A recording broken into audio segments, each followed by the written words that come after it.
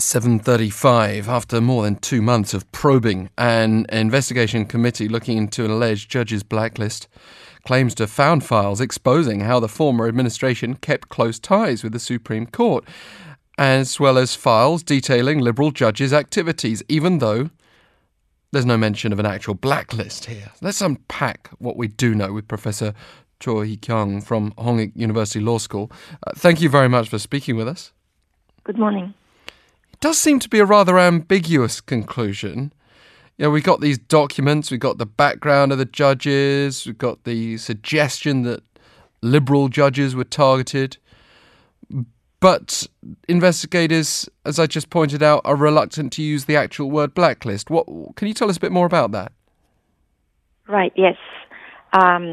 So we now know that the former administration under Park Geun-hye had maintained a blacklist of people whom they deemed to be critical or against the former administration, and whether it be in the area of arts or in the sciences, etc. And these people who were on these blacklists actually suffered disadvantages, such as being refused funding that they were entitled to, etc., etc. But in this judicial probe that we are currently discussing, there is no evidence that these Liberal judges whose activities had been monitored, etc., that they actually suffered any particular disadvantage in terms of being denied promotion or other kind of disadvantage. And I think that's the reason why they are not calling this particular document blacklist, but simply that there were certain activities that were indeed going on in terms of monitoring Liberal-leaning judges, and also it's essentially sort of the court bowing to the pressure of the administration. But in your opinion, what's the difference here? What would an actual blacklist have meant for them? I think an actual blacklist would have meant that the judges who were on that blacklist might have actually suffered some sort of prejudice or disadvantage in terms of their promotion. For example, judges are, appointed to different posts every, say, 3 or 4 years, and they actually have an annual performance review every year. And if they were to call this list a blacklist, I think we need to see some sort of actual evidence that they had suffered disadvantage in terms of not getting a promotion or being demoted or being sent to undesirable posts, etc. And right now, we don't actually have any evidence of that. Yeah, for example, they found restored computer files and this data that was collected, but it wasn't enough to suggest there'd been illegal surveillance on the judges or that the former Chief Justice had abused that power, right? That's exactly right. So although they have found evidence of monitoring what Liberal-leaning judges were doing, what they were saying on judicial bulletin boards and elsewhere, and things like that, they haven't been able to pinpoint exactly that this was done illegally or that the former Chief Justice had actually abused his powers. But the question still remains, why do they collect this information if they're not going to do anything about it? I mean, certainly they're not just sitting there with time on their hands, and this sort of information was being collected for a reason, and so naturally it raises certain suspicions. Indeed, and that's what I'm sure many of us were thinking just then as we heard you speak. But the probe committee did also reveal that they found a document hinting the Blue House exerted pressure in the trial of former NIS chief Won Se-hoon. And he's someone who's continued to come under scrutiny, of course, since then. But it goes back really to before Park Geun-hye's election as president, the suggestion that he had overseen a political campaign to try to help her win that election Lee Myung-bak was still in charge. Yes, indeed.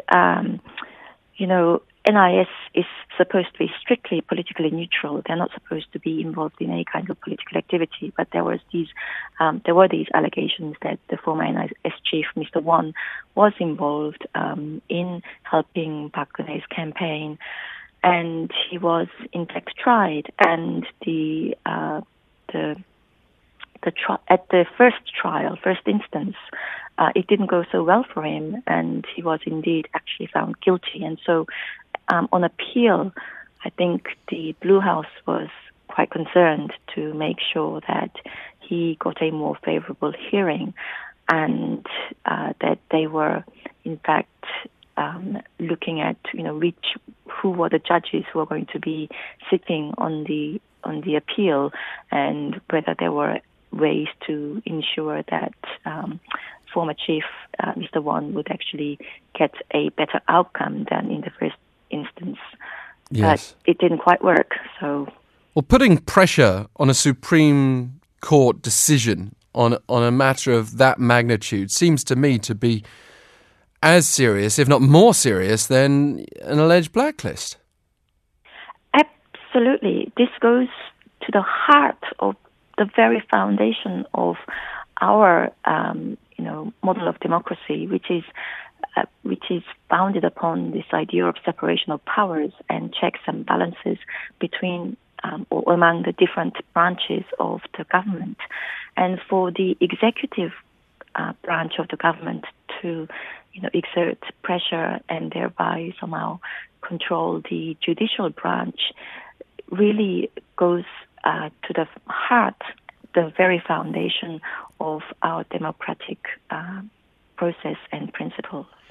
And if we look at the whistleblowers here, early last year, a number of judges claimed then Supreme Court Chief Justice Yang Sung-tae did manage this list of judges deemed critical of the judiciary's leadership. What was, going back to the start of that story and when these issues started coming up, what sort of power does a Chief Justice have that could have made them so concerned? The position of Chief Justice in South Korean judiciary is unlike any other Chief Justice position that I know of anywhere else in the world. Imagine, there are about 3,000 judges currently in the Korean judiciary. Imagine one person being able to appoint every single one of those judges. And that's the kind of power that the Chief Justice of Korea has.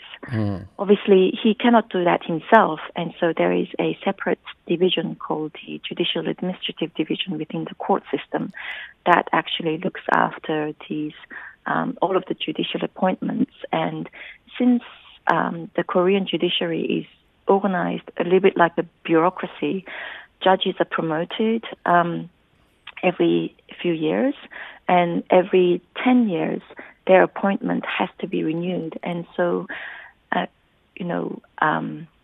every judge has to be concerned whether their tenure is going to be secure, whether they are going to be reappointed, whether they're going to be promoted the next round, all of that. And so naturally, they end up having to sort of look at, well, what kind of preferences does the Chief Justice have if they care about their career?